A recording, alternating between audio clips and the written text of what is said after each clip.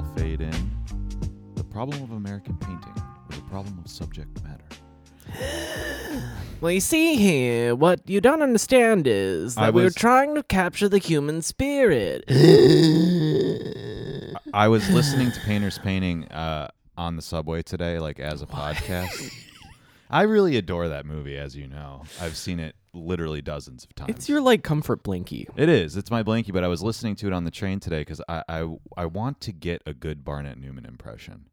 He's so distinctive in his voice. I'm not a good impressionist. I think if you gave it a few listens through, you might be able to nail it. That was a decent one that No, it wasn't. I mean, it was a little up there, you know. I mean, I wheeze like a fucking pug anyway. Well, the wheezing is one thing. The wheezing's just the funny. That's the bit in there. Yeah. Emil D'Antonio was having a lot of fun. He was having some goofs. Yeah, he was having some goofs, but his voice is just the most incredible thing. He sounds like a villain in like a Western, you know.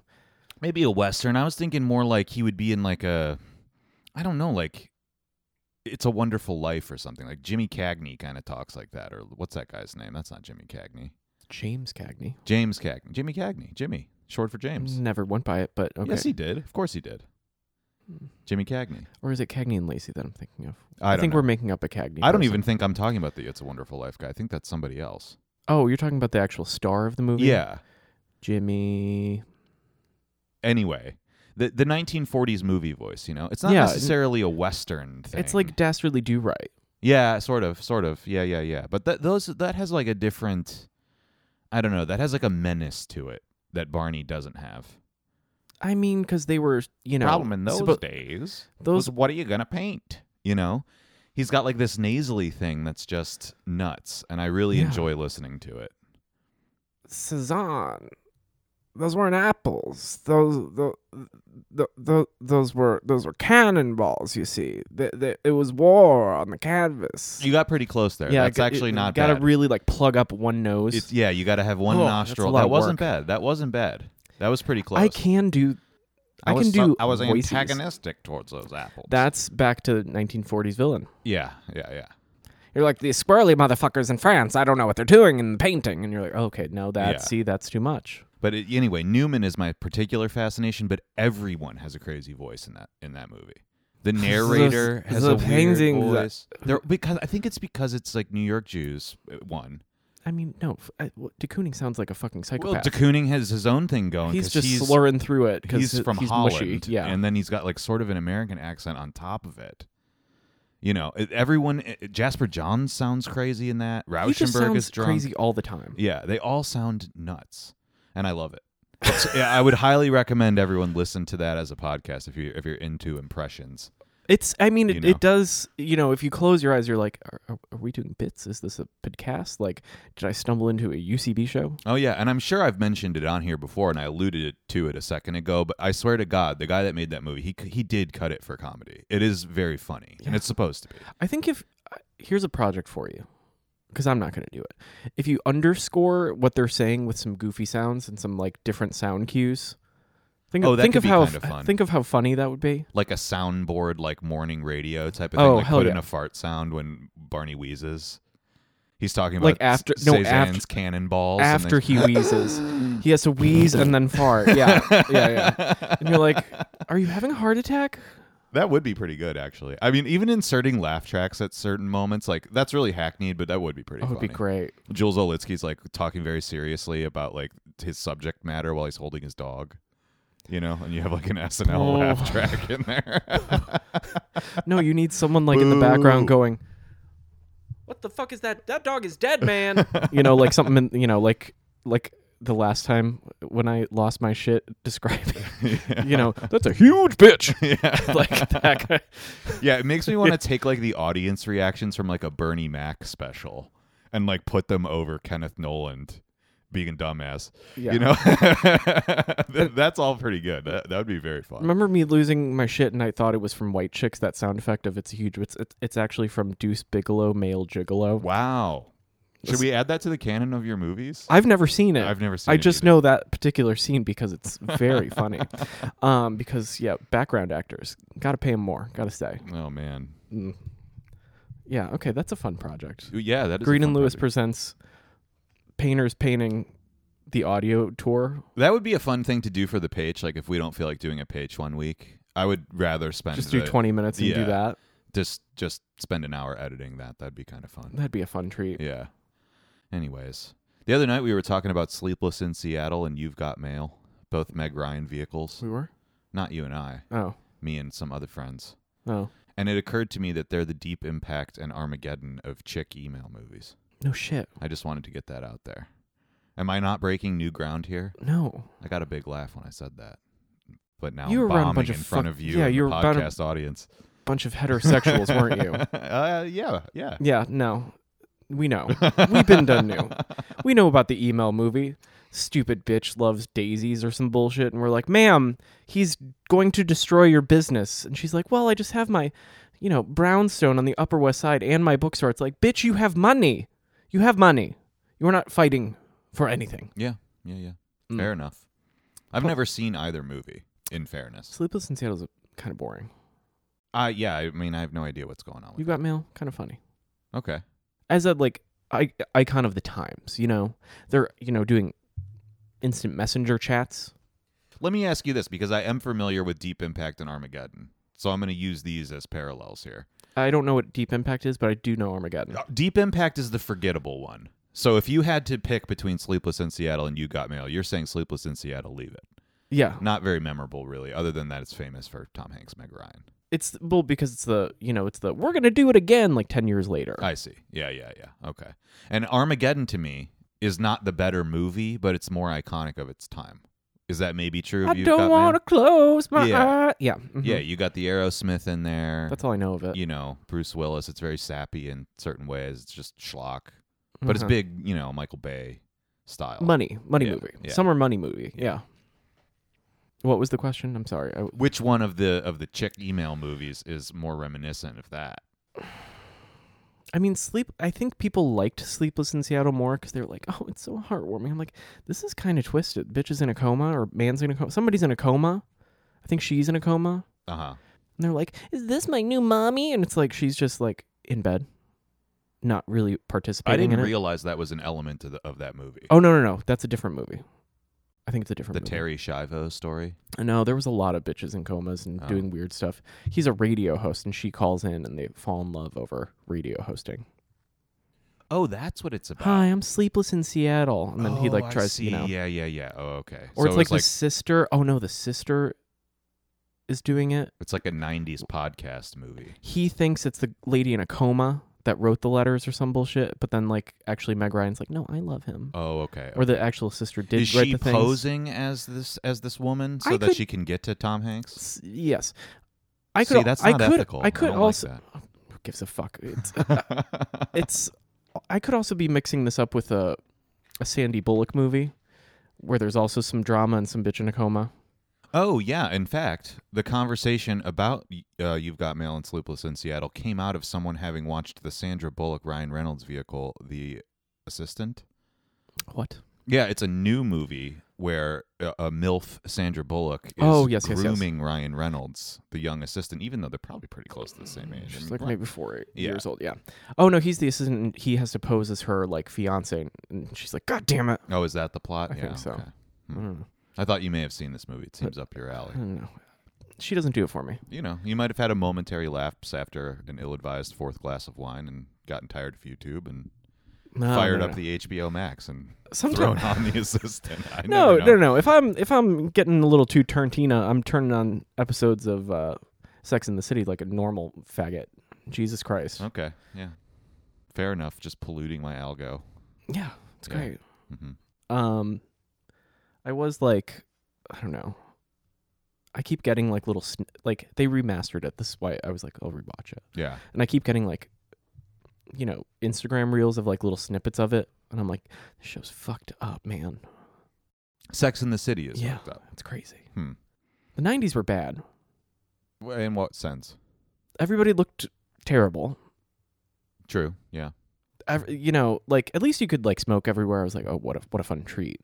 That's kind of cool. Could you still do that in New York in the 90s? Hell yeah, dude. I know you could in Ohio, but Yeah. I feel like New York and California were early to this game. No, it wasn't until the early 2000s, I guess. It was like a Giuliani, Yeah. post-Giuliani. Yeah, Michael Bloomberg came in there. Bloomberg He was said, like, "No listen, more we need sodas, money. No more cigarettes. Yeah. Get out of here." Don't be fat and stop smoking. Mm-hmm. Yeah. And I'm like, my friend, nothing has changed. Also, where are people getting big gulps?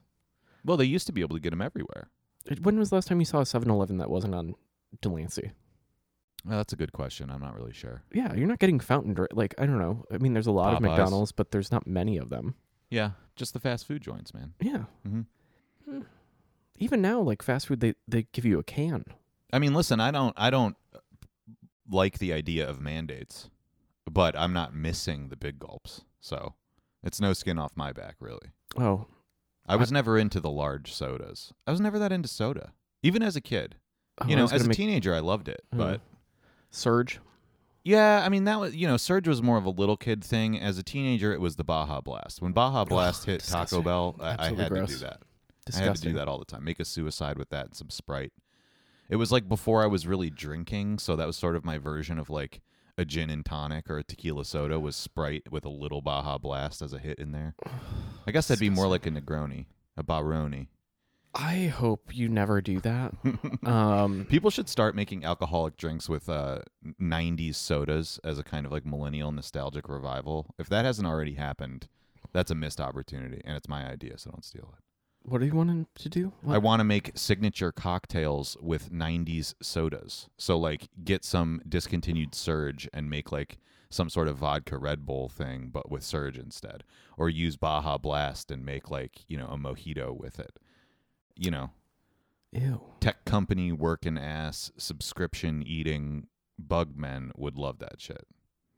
I don't think so. I don't know. Granted, like what people enjoy nowadays is like there's an alarming amount of speakeasies again because these children weren't around for it the first time, but now it's like Museum of Ice Cream kind of speakeasy where you just go down a stair and then it's neon instead of like cool 50s bar. Like they kind of got the brief wrong. They're like, no, we want to have a ping pong table in our speakeasy. I'm like, the fuck is wrong with you? Can't you just sit in the quiet and have a hushed conversation? Weird. Yeah. They're kind of not getting the whole vibe. The vibe of speakeasy is we're having an overpriced drink in a quiet place and it's not busy. But instead, we're just giving a password for no reason. They just want to go to a basement party. Yeah. They want to go back to the suburbs and have a basement party. And I'm Yeah, like, okay. you can do that. Yeah, you can do that. That's not that hard to do. Not here. Yeah.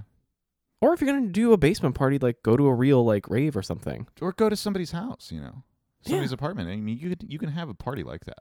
Yeah, but not that hard. you can have parties in the condo buildings that they live in. I guess that's true. Yeah. Walls are too thin. Yeah.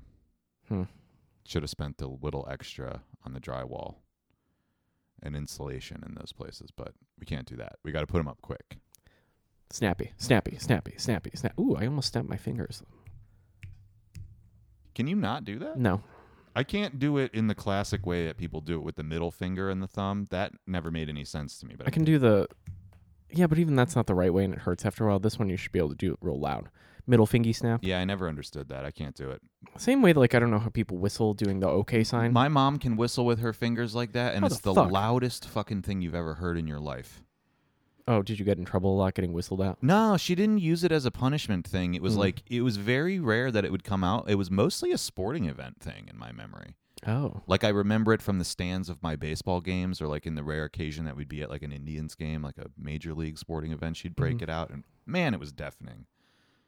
The person to the front and to the sides of her, Dead. it was like they were at Hiroshima. It was Heads blown off. It was done. You were done. Yeah. Oh, God. Oh man, I was reminiscing today with my mom because the subject of the raccoon we had as a child has been coming up quite frequently for some reason. Your pet raccoon?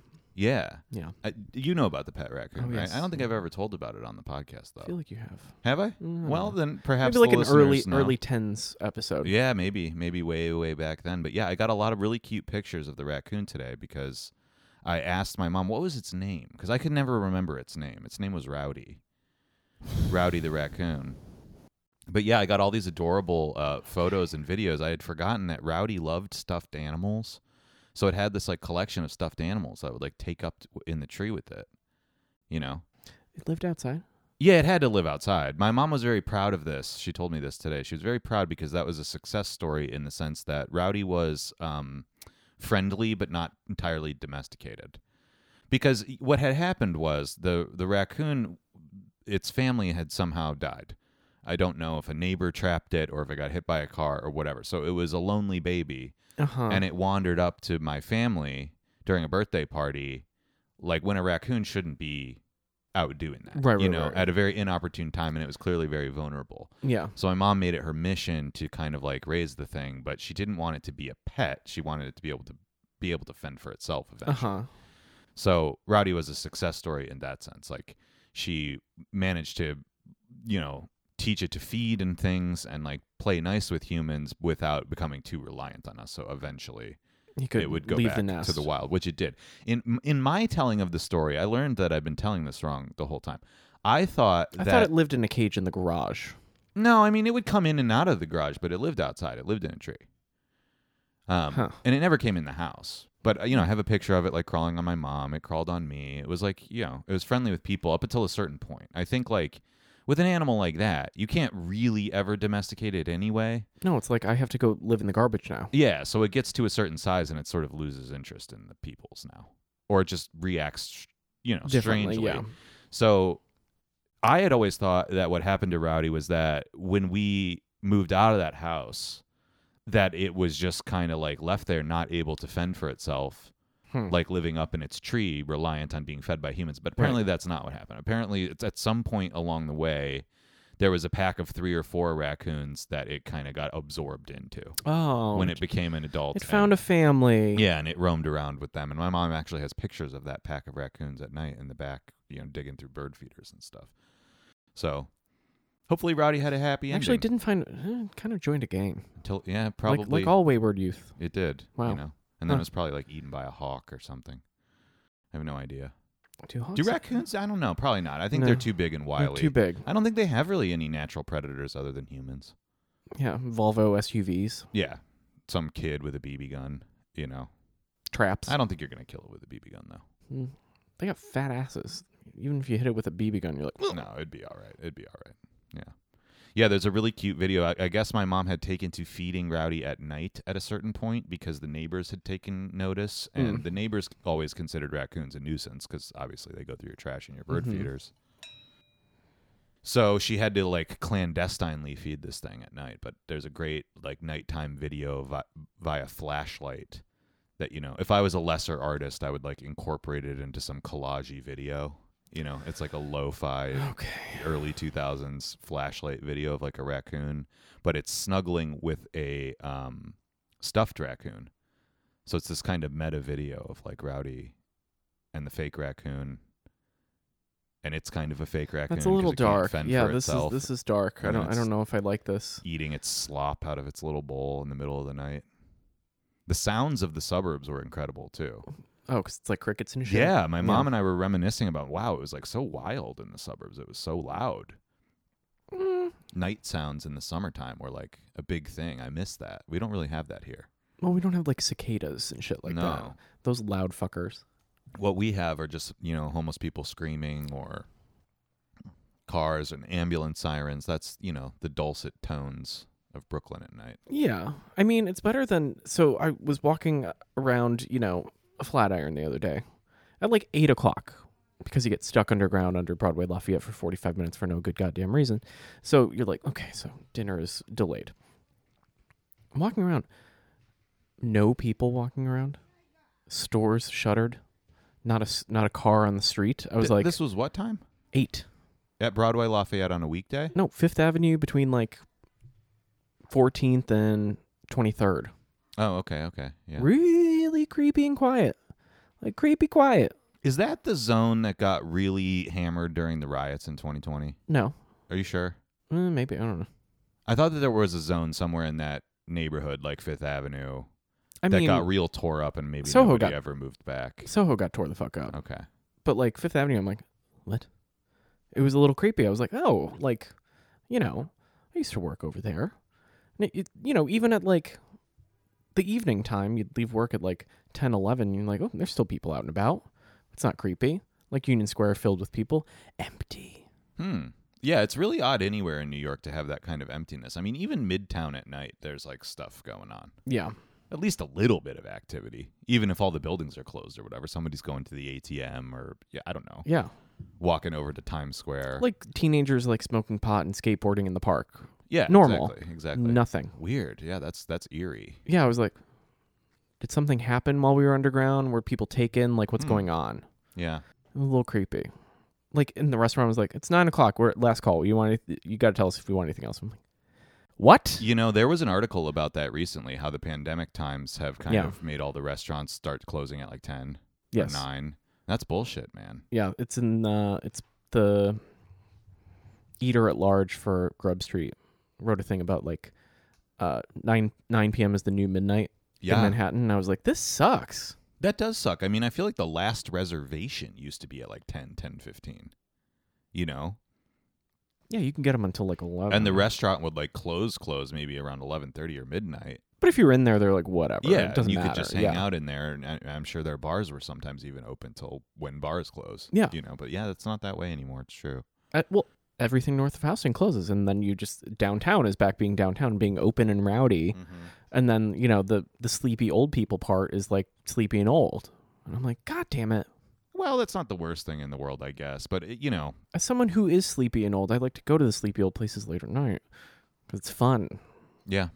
No fun. Yeah. Anyway. Yeah, I don't know what to tell you. That's too bad. Hey, have you been running into the young Catholics on the subway that ask people to go to church with them? How often do I ride the subway? Not a lot. That's true. Mm-hmm. You're a car guy. Yeah. I forgot. But this has been happening to me kind of a lot. 3 times in the last maybe 2 months. You look like you have that heathen face. No, but it's not just me. When they get on, I've seen they always work in pairs. I'm curious whether you know anything about this, because at first I thought they're not Catholic. They are. Yes, they are. At first I thought they were like Jehovah's Witnesses or something, or you know, Mormons, or just like some like Catholics, not evangelical. It's not what we do. Small like bizarre sects of Christianity, but they're not. They're Catholic people. Are you sure? They might be like Eastern Orthodox. I don't know. They are not like they're not weird Christian. They look normal or not? Yeah, and they look pretty normal. They're dressed pretty normal, but very traditional. What I suspect is going on, because first of all, they go around to the entire subway car. They ask literally every person, Jesus Christ, whether or not they want to go to church. Nothing will stop them. You could be a homeless guy freaking out. Yeah, that's not. It's weird. It's not It's not the Catholic way. Maybe it's not Catholics. But my theory was this. I think because they're always young people too. Mm-hmm. They're always like in their 20s or like maybe late teens. They're very young. The 3 times I've seen it happen, these couples of people, and they're always segregated by gender. I've seen 1 couple of 2 women. I've seen 2 couples of 2 guys. And I think that they're tradcaths. No. I suspect that they are. Again, they're doing Catholicism wrong. I know, sorry. But I think they're doing it wrong. Like, it started to give me... That seems... No. That's giving, like... What's the Mormons?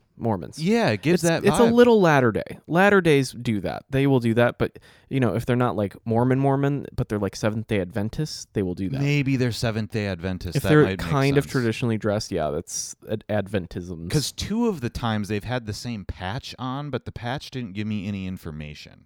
It actually What did the patch look like? It had like I hesitate to say this, but it had like an iron cross on it. It almost looked like an SS patch, but it's not. It's not that, and nor is it like the fleur-de-lis, but it's like sort of somewhere in between a fleur-de-lis and like an iron cross. Hold on. And then there was a Latin phrase on it that I didn't understand. That made me assume Catholic. We don't. But I don't know. I've seen that twice now, and I just thought maybe this was like Gen Z, like, you know, tradcaths like taking it offline and trying to like do this in the real world somehow. It didn't look like that. No. Is that the Seventh-day Adventist logo? No, I kind of know. That's very similar to the Methodist one, actually. But no, it wasn't that. It was a little more traditional looking than that. It was way more like... I'm suspecting Eastern Orthodox now, because they have weird habits. Orthodox. Is it the Eastern Orthodox cross, maybe, perhaps? Maybe. I need to see it to confirm. Does it have this weird little thing? No, it doesn't have the weird thing. See, I know that, too. The little St. Peter tip. No, it was much more like regal than that. You know what I mean? Like a military insignia. People, or like royal. It didn't. It looked Catholic. It didn't look. But we don't do that. Maybe they don't. But here's the thing. Regardless of.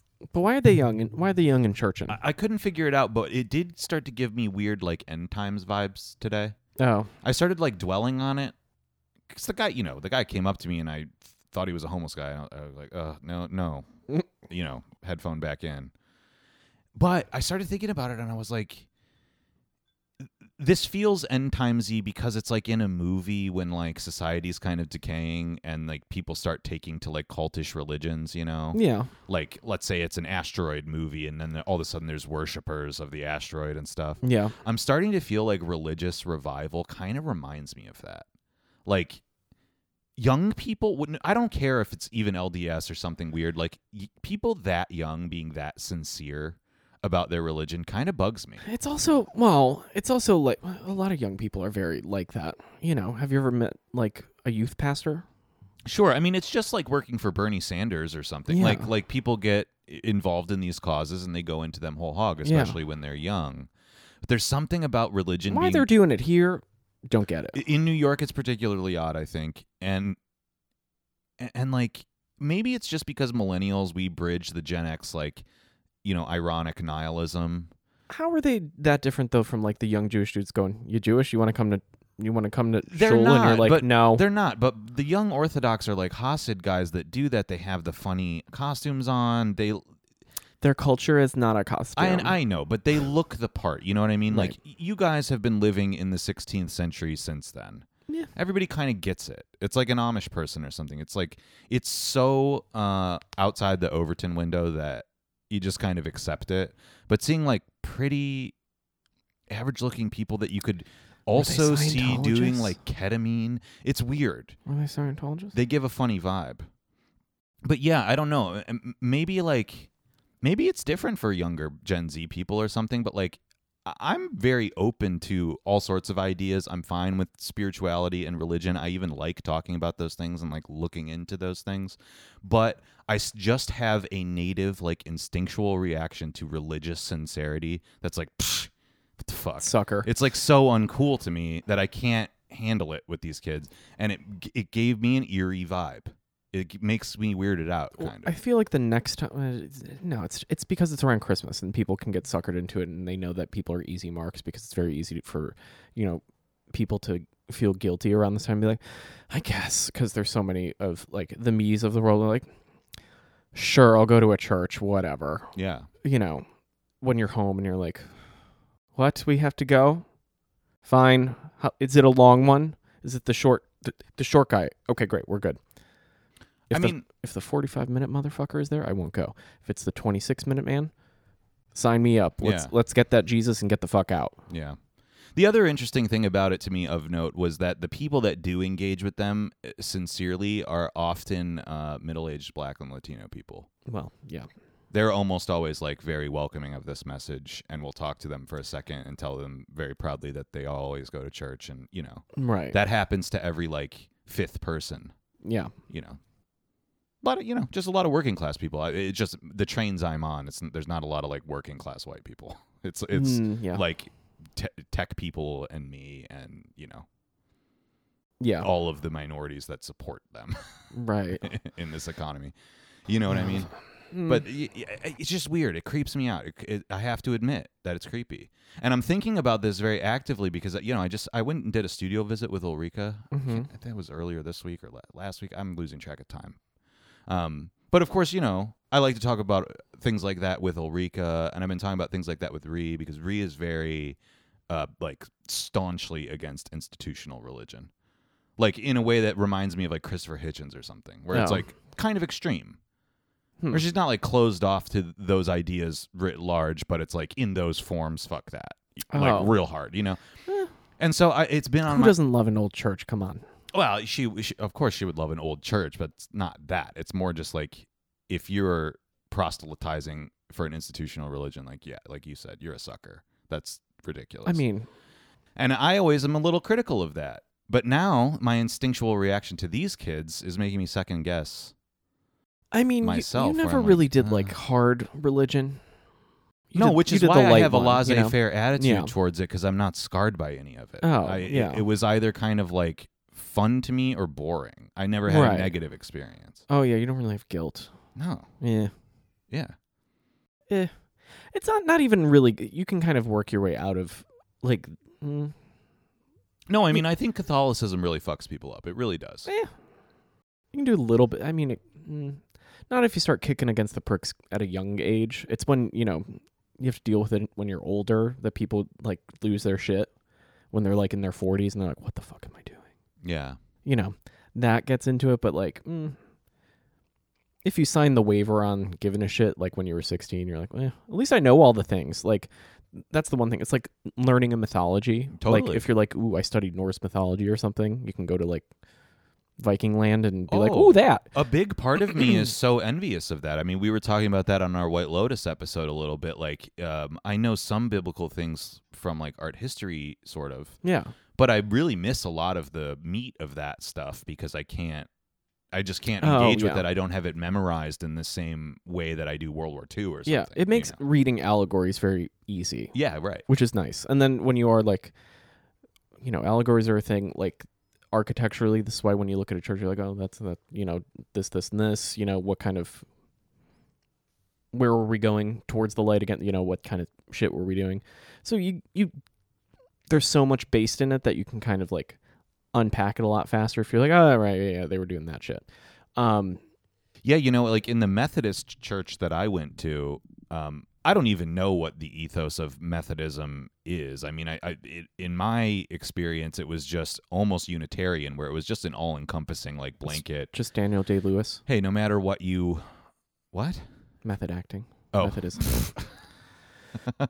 I thought that was a There Will Be Blood reference because Paul Dano's a preacher, but anyways. No.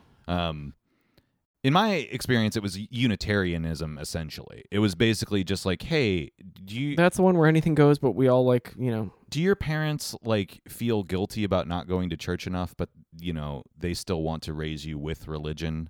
Then this is the place for you, Huh. And my pastor, for example, was like a trained physicist. Like his degree was not in theology. He was like, That's a little he weird. went to school for like astroscience and then decided to do this. So they really de-emphasized all of the standard stuff. It was very much like every interpretation. They'd read Bible verses and stuff, of course, but it was like all the interpretive elements of that were in a way secularizing it. Okay. Trying to make the appeal broad, like diminishing any literalism about magic or spirituality. It was all just metaphor. Right. Which it always is anyway for a lot of people, but I do think that like for Catholics, especially depending on what kind you are, I mean, like in Mexico, you're going to take that a different way, spiritually than you are in Seattle. Oh, of course. I mean, like you could always kind of like see what was going on, like in other people's houses, depending on like what kind of like sermon was going on or the homily afterwards. Like we chose this reading, about forgiveness. I'm like, who beat their wife this week and was in the deacon's office, or like who's having a problem with drink, like interesting. Oh, is the economy bad? Like, you have the thing about like the Beatitudes of like, if you suffer now, kingdom of heaven, blah, blah, blah, blah, blah, to lift people's spirits because they're going to look for something, right. And you just kind of go like, oh, okay, this is an easy fucking charade. Like the theater of it is, when it's good, it can be good, but a lot of times it's really bad. Yeah, sure. Well, if you have a non, charismatic pastor, you're like, fuck, you suck at this. Right. He can kind of accidentally spill a lot of private information. No, it just doesn't like do the theater and just like, yeah, you'll get there. Oh, I see. Like you gotta sell it. Well, that's the thing too that was absent from my Protestantism was that there isn't that community aspect of it. There's no surveillance of the adult population of the church. There is no confession. Nobody goes to the pastor with that kind of information. Like, oh yeah, because he's gonna diddle the kids after. So like, why would you tell him anything about your house? Well, he's also like his role was not as a consultant for the community. Right. It was just to do the theater of it. To fulfill an obligation at the end of every week. Right. There was really nobody that took it seriously, including him. Yeah, you know? So, like, what you're saying is very interesting, that like, oh, somebody was having a problem with this or that, and you could kind of tell by what was being addressed. That was never present. Like, it was so generalized. Like, maybe if the economic conditions were bad, there would be something like that. If it's happening in one house, it's happening probably in others. So they're like, well, let's make sure it's not about any one person, so that way people aren't singled out, but they can be like, oh, they find community, like, because then you look in the pew, like, who's it about? And then see people like with their head in their hands or whatever the fuck. Oh, of course. But what? Like, oh, everybody's going through it. Oh shit. But what I'm saying is that kind of prompting was not present. Oh. Like, he was just inventing whatever his sermon was going to be, cut from whole cloth from whatever he was thinking about. Yeah, there was no. Yeah. There was no gesture towards anyone in the audience for any particular reason. There was no. It didn't get spurred on that way. Right. So I think that's way different. Yeah, it's a little, I don't know. I really don't know. I can't imagine why like the youth would be like, yeah, I want to do that though. Like, that's the part that I'm like, did they just not grow up with it? Maybe this is this trad-cath thing happening because they're like, we never had to do it when we were young because we did what you did of the like, we went sometimes for fun church. Well, and I think a lot of them didn't even do that. Your parents are millennials, like, or Gen Xers who didn't do it. Nobody's done it for a couple of generations now. Right. And to them, it's probably exotic. I think that's got to be a lot of the appeal, is just that it's something they didn't experience. There's a Jasper Johns quote where he's like talking about growing up in South Carolina, and he's like, I wanted to be an artist because I knew that wasn't this. Like, that was the entire impetus behind it. He didn't know what that meant or what you actually do as an artist. He just knew that wasn't this life. Yes. And I think when you're a young person, that sentiment is just like running through your blood, and that's going to be appealing to you. Right. And there's some part of me that thinks, man, it's sad that they're retreating to religion again. I think a lot of people would say that that's not sad. And the rational part of my brain says, don't be so judgmental. But on the other hand, I'm just like, no, I'm stuck with postmodernism, and I don't like this. Well, I think it's also the kind of thing of like, do we think that these people, because they don't have religion, but they had therapy. So they're doing the opposite thing where it's like, ooh, I had religion, but ooh, we should probably try some therapy at some point. And I'm like, nah, fuck that. Well, and I'm deeply skeptical of that pseudoscience. Right. Big time. That's just chiropractors for your brain. Just think a little bit and you'll be okay. Right. I don't know.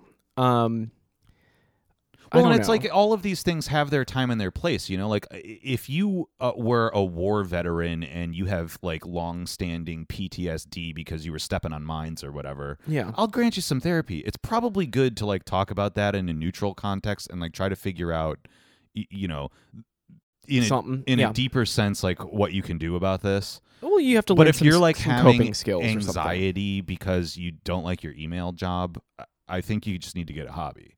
Do you know what I'm saying? Yeah. I don't think the two things are equivalent, but people often conflate the seriousness with which therapy should be taken. Well, it's also or religion. Yeah, to me, it's always about coping skills, right? Right. Like therapy is just like in its best case scenario. It's not just like couch time when you're talking and nothing happens. It's like, what are some coping skills to get through your, process your anxiety in a useful manner or in a less self-harming manner, blah blah blah, blah, blah whatever. And it's like, well, you can probably figure that out, like, if you think about it a little bit. Well, and my problem has never been with getting the help that you need, because if you can't come up with these coping strategies on your own, which, I can't, and in certain areas you probably can't, and nobody can. If you want to get help with it, that's fine. My conflict has always been that it has, turned into a racket, that therapists have an incentive to never let you leave, so they don't really dispense you advice. Yeah. And people will claim that that's not their role, but let's be honest here. What are you going for if it's not to like get something concrete out of it? And let's go. I'm paying for a service. At the end of the day, all medical things in America are services, right? Right. So, but that's also I have the service? That's please? also the problem with it. It's like getting addicted to a pharmaceutical or something. It's not helping you after a certain point. If you're like searching for like, I need to get my hit of talking, right? Fine. Get a phone, call some. Like, do you not like? I don't know. Well, it's the society like forming an entire new category of science around coping with a problem, ironically, rather than trying to heal it. Yeah. Or just get over it. Most people's social anxiety, the thing is, I don't really blame people for these kind of anxieties, because it's like, especially if you're younger than we are and you didn't grow up in the before phone times. I think it's a little easier for us, frankly, because we just remember a different world. If you don't, and you're kind of like trapped in this matrix, I get getting desperate and seeking whatever, and that does include weird LDS style, like religion proselytizing of, hey, you know what? You'll probably age out of it.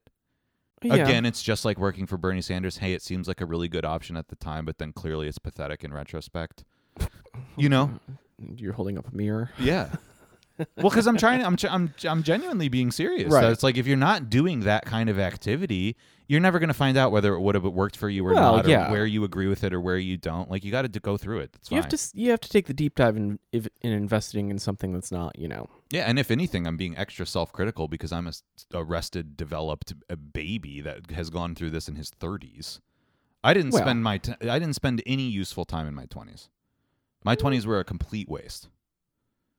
There was a lot of fun in there, but there was a lot of just like, you know, needlessly tragic self-pity too. Oh yeah, you love that. But, it took a long time to like get out of that anyway. Well, but that's, you know, what do they say? You got to be in the rock bottoms, or you have to like get rock bottomed by Dwayne the Rock Johnson. You have to top a bottom that looks kind of like the Rock. I don't know. But you know, you kind of have to do something. Like I don't believe in like the rock bottom thing. You know, like where it's like I have to find Jesus or whatever. Or figure. You know, you can just be like, hey, I don't like this. Sure, and that should be enough to be like. Eh. But again, man, I think you have to concede that, you know, I think both you and I, as much as we have our high highs and our low lows, can recognize that we live pretty medium normie lives. Like, yeah, all things considered, it never gets that bad or that good. I think that causes a lot of people anxiety, but we can return to that. My point was, though, that I think you'd have to concede that like rock bottom does exist. If you're a certain type of person that takes a tremendous amount of risk in your life in a way that's not like knowing with what you're doing, sure, you can absolutely bottom. Yeah. You know? Yeah, you can be smoking meth on a corner too and, you know, get a Ukraine deal. Well, yeah, Jesus.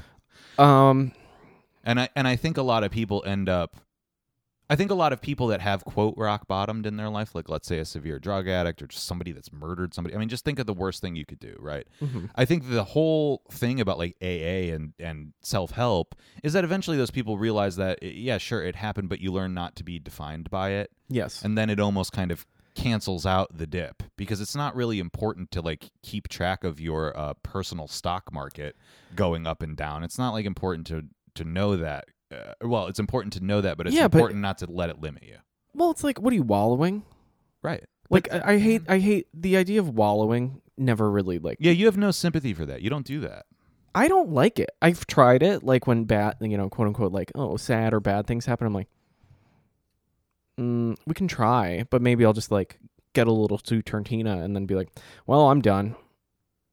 Sure, I think part of that is natural to you, but I also think part of that is just the way your life has gone. You got to be pretty logical about decision making, right? Before a lot of other people usually do. Maybe. And that's probably a combination of a bunch of things, you know? Like, it's a combination of sexual identity, being an only child, where you grew up, the amount of money that you had access to. Like, all of those things just molded you into the person that you are. And early on, you realized, hey, if I don't like something, I'm just not going to keep doing it. But, yeah, what are we doing? Having a fucking pity party every day? Who but for a lot of us, it's not a question of, like, do I like this or not? It's a question of I can't help it. I think what you might say is that, can you really not help it? Yeah. And the answer is mostly, yeah, you can really not help it. Or it takes many years to realize, to have self-awareness and realize, I'm doing this. This isn't good for me. I need to stop. Well, at a certain point, That's tough. I just read this thing of like, you know, it's still like a decision-making thing of like, well, if you're letting something just be broken or like fucked up, you're actively choosing it at a certain point. Yeah. You know, you're not going, oh, there's nothing I can do, you know, to say like, my real life example, the ceiling in my bathroom is leaking. I could go, well, there's nothing I can do. There's easily something I can do. I know why I'm choosing not to change it.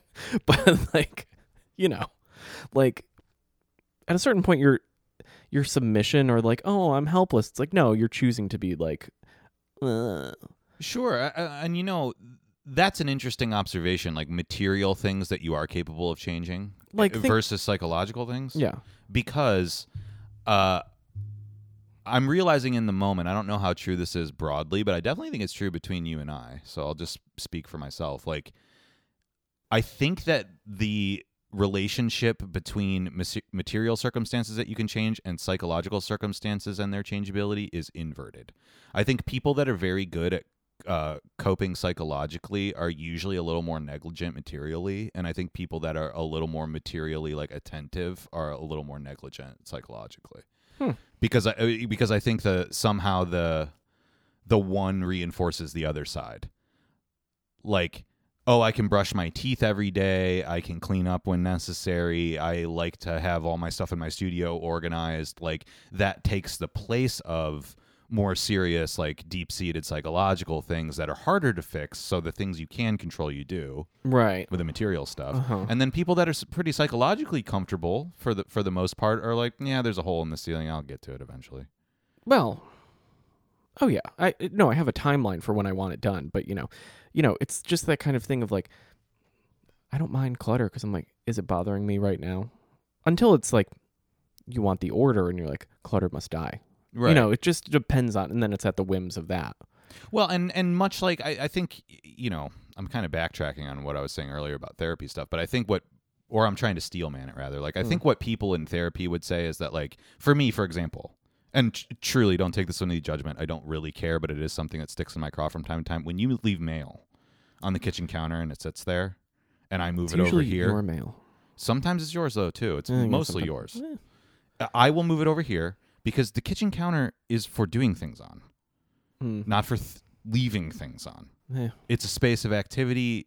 We don't have a lot of it. You mostly need all of it whenever you need it. Right. So pieces of mail there really bother me. And in my mind, I'm going like, why don't you just take the mail and put it in the garbage? That's where it's going. Yeah. But it has to make its way from there to this table to this stool and then maybe the trash eventually. Yes. To you, that doesn't bother you. Yeah. Because you're like, I'll get to it. It's just not that important. But to me, I'm like, no, when you do these little things consciously every day, yes, it's a lot of tasks, but they're all very small. Mm-hmm. It stays manageable and it makes your life easier overall. Long way of saying, I think people in therapy would say the same thing. Yes, you're not getting any dividends by doing this a couple of times. You're not even getting dividends most of the time. What you're doing is accruing knowledge that will eventually ease your pain. Huh. And I'm very sympathetic to that because I do think that the creation of good habits is really the only thing that matters. Because as your life goes on, I actually want to tie this into an article I read today about Jasper Johns that was fascinating. But as your life goes on, all you're really doing is accruing habits. Yeah. Because you've had enough experience that things kind of aren't new anymore. Everything becomes habitual. Whether it's interactions with other people, whether it's what you do with your wine when you open it, whether it's how you brush your teeth, you've done everything kind of. For the most part, that you're going to do. Setting aside, you go on a trip to Europe, of course, every once in a while, you're going to have a different experience. But even within that, you've flown on a plane before. Right. You've taken a train before. You've been to a museum before. Yes, it's a different, place. But you kind of have done all this stuff Done all that, yeah. So habit formation is the most important thing as life goes on. Yeah, but also, you need to know when you're being habitual and when you're being, rut. Well, again, I think that type A people are the example of taking it too far. Right. When the habituation becomes a new kind of neurosis. Yeah, that's a little much. You've gone off a weird metaphysical trajectory. Right. To another unhealthy way of being. Yeah. Because you do want to allow for spontaneity and stuff. You want your life to have some zest to it. You don't want to over-determine your experience. Right. Because then you're canceling your own future in a way. The future's still unknown, so the good habits just let you approach the new stuff with a frame of mind that is like engaged and healthy. Right. And I think therapy people would say that that's what that does. Probably. Yeah. Are they good at it though? Most of the time, no. So, which is why I think it's basically a pseudoscience. Because therapists won't frame it that way for you. Or right. if they do, they will do it in such a roundabout way as to keep you coming back. They're carnival barkers, Well, so how does this relate to Jesper Johnson? So I found a really interesting article today that was very short. I would highly recommend that you or anybody else read it. I was Googling, as I tend to do, his ink on plastic drawings. Because of some stuff that I was working on in the studio, but also just because I always like to look at those and try to see if I can find one on Google I've never seen before or whatever. There's lots of them. They're my favorite artworks probably ever of his or anybody else's. I think those kind of sum a lot of things up for me. So today, just by happenstance, I clicked on an image of one of the newer ink on plastic drawings. I think it was a Regrets one. Yeah. So from the last 10 years. And that image linked me to a PDF of, I don't know. I don't know if it's a grad student or a PhD student or whatever. It was just some academic, like JSTOR-ass website that I'd never heard of before, and I can't recall right now. Oh. And it was an article called Mind Matter. And it was published slightly before the retrospective. The title was out for a long time. Mind Mirror. Yeah. Right? That's what it was called, right? But this one was called Mind Matter. Right. So maybe it was related. I don't know. Yeah. Anyway, it was an article specifically about his ink on plastic drawings, which I had never seen before, interestingly. It just seems like a crazy oversight. Like, it seems like people would write about those, but I guess not. No. And it was specifically about his more recent stuff. So this must have come out in the last year or two because it was all about Regrets and Farley Breaks Down stuff. Right. But what it was, it's not the best article I've ever read, and it was very short, and it makes a lot of very obvious points, but it related his work to the work of a 19th century American philosopher whose name is escaping me, something Pierce. It was not a guy I'd ever heard of. I don't think he's that famous. But spoiler alert, I kind of already talked about it. What this philosopher's thesis was that life or the universe, it was more like a, an ontological or like a metaphysical statement, was that things tend to go from being chaotic in the past to logical in the future, which is Charles Sanders Peirce? Yes. The father of pragmatism. Pragmatism. If you don't think JJ and pragmatism, come on. Hey. I mean, I just don't know that much about it. Well. So I'd never thought about this, but so this guy says that in the past things were unimaginably chaotic and in the future things are infinitely logical, which in a certain sense inverts, I think, the way that most people think about the universe. I think when you think about your own life, like just consider an individual perspective, right? Like you can kind of order your past. Not everything about it makes sense, but there's a clear trajectory in time. Right. Things happened one to the next, and you kind of narrativize it and connect it in such a way that there's a logic from your birth to where you are now. And the future is the chaotic, like, storm you're stepping into. You don't know whether you're going to slip on ice or whether it's going to go great. Right. I think most people think that way. But the inversion of that was very intriguing to me as an idea.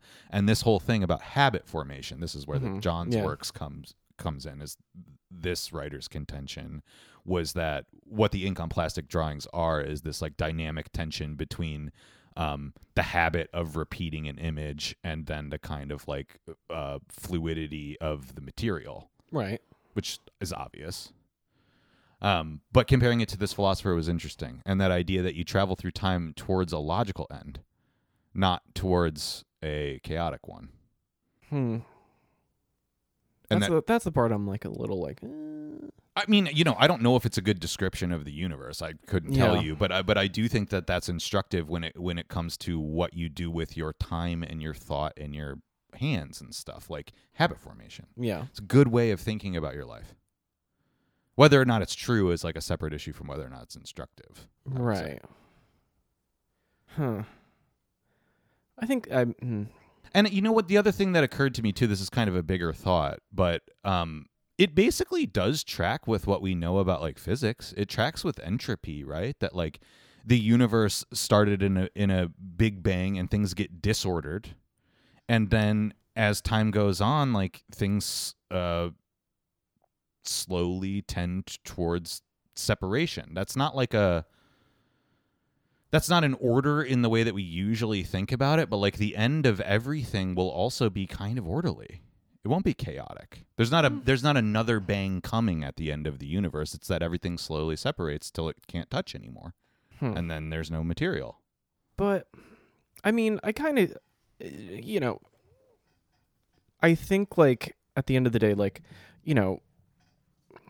the idea that everything kind of reaches a kind of like a more programmatic end half or something like that is a little like, yeah, of course, because you just have rhythms and expectations of what you want, but also like, it doesn't have to, you can, take a left turn if you want, but like usually got to plan for it, which is then again another expectation or whatever. But like, I don't, the man in the gray flannel suit doesn't really exist in the same way anymore. Or like get up, punch in, have your, make your lunch, kiss the wife, get out. That kind of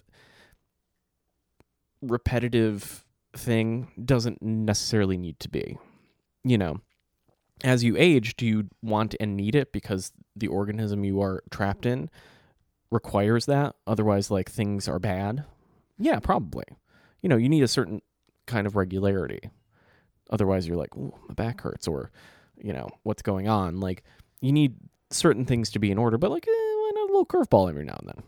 Sure, but I would encourage people to read this because I'm going off memory and I'm, like, really reducing this down. But I would just say that things tending towards logic or order is not the same thing as things being repetitive. It's not the same thing as things being like boring or rote. Those all have to do with the way that you're qualifying that experience later. This is like a more fundamental argument than that. It's not really like, it's not about how you feel about it. Right. And part of why it was connected to Jasper Johns is that like his whole thing is about like removing his own feelings from the artwork, but not in the sense that people tend to mean that. Like, he's not talking about being anti-expressive. What he's talking about is like, maybe you can actually give shape to feelings by not forcing yourself upon them. Right. So like, this is like, and I think in life that kind of happens too. I think like a word that might actually help explain this is like, it's an old one, and then we'll use the scheme or schema. Back in the 60s, be like, oh, his scheme. Like, we think of it as like, again, circling back to Dastardly Do Right, like, what's the plan? The scheme here is we're gonna no schema, like, is your like 9 block axis grid of like what hits where, and this is the sandbox, right? Sure, you mean in the sense that like an engineer would use it as opposed to like a playwright where it has a sinister connotation. Yeah. Where it's like, we got to put the certain things on the hooks every time, right? And as long as these conditions are met, anything can go.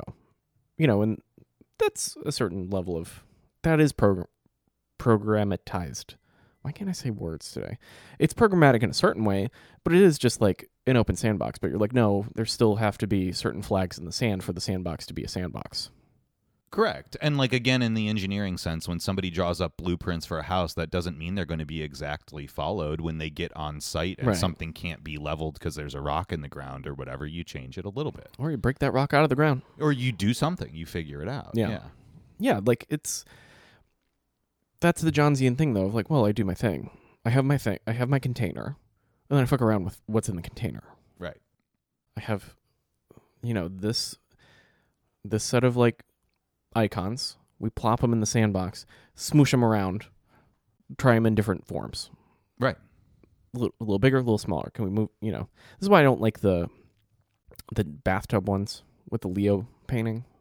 Yeah. It's like a little too evident I'm like, you're just moving this shit around, dude. Like, stop showing off. We know that you can do it. Well, I was talking to Ulrika about this in her studio the other day because she did an interesting thing where she has these 3 different bodies of work going, and one of them are essentially like photorealistic paintings. One of them are like abstract paintings that are messing with material, and then the other ones are the ones that, if you know Ulrika, you've probably seen her post, that she described as puzzles, which are the chicken more, wing pictures.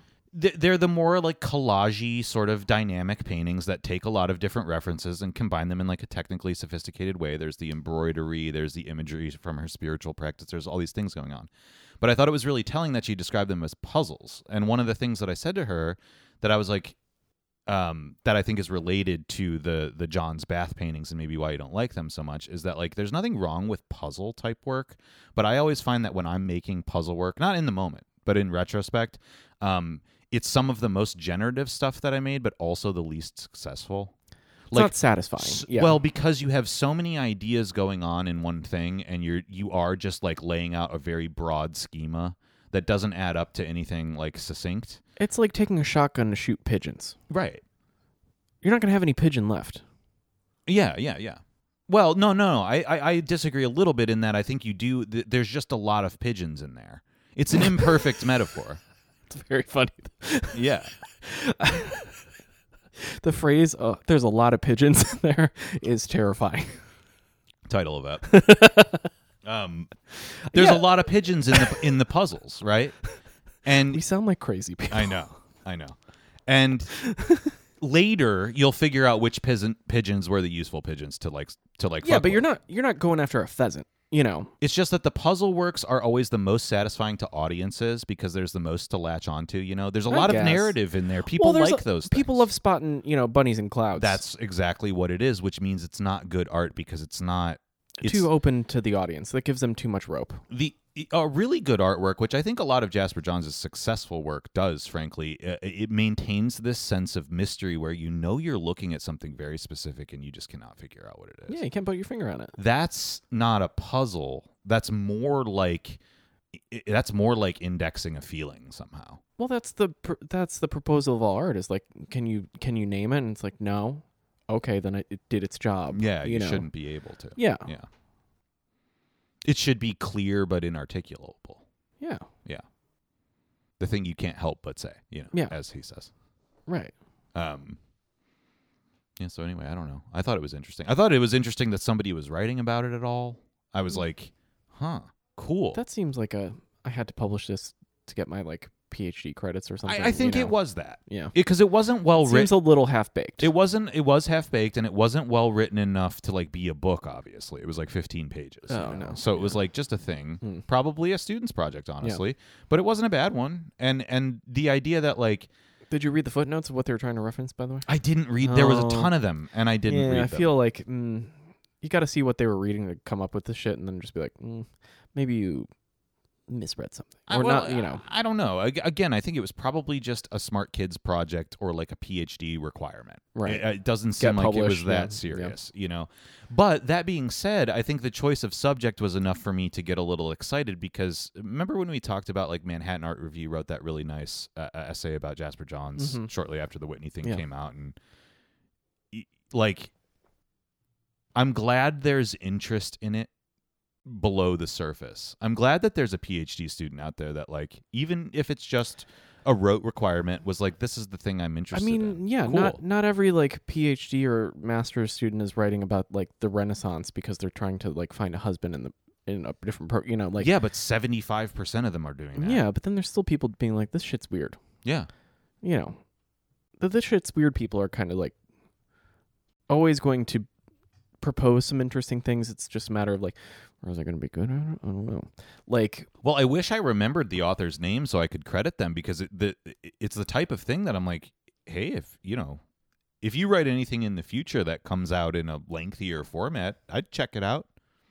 Just based on that interest and that premise, so, probably not bad. And if you fail me the second time, if you write a half-baked like 100-page book about like technique in meaning in Jackson Pollock and it sucks, then all right. But 150 pages? That's a lot. About that? PhDs are usually longer. So God.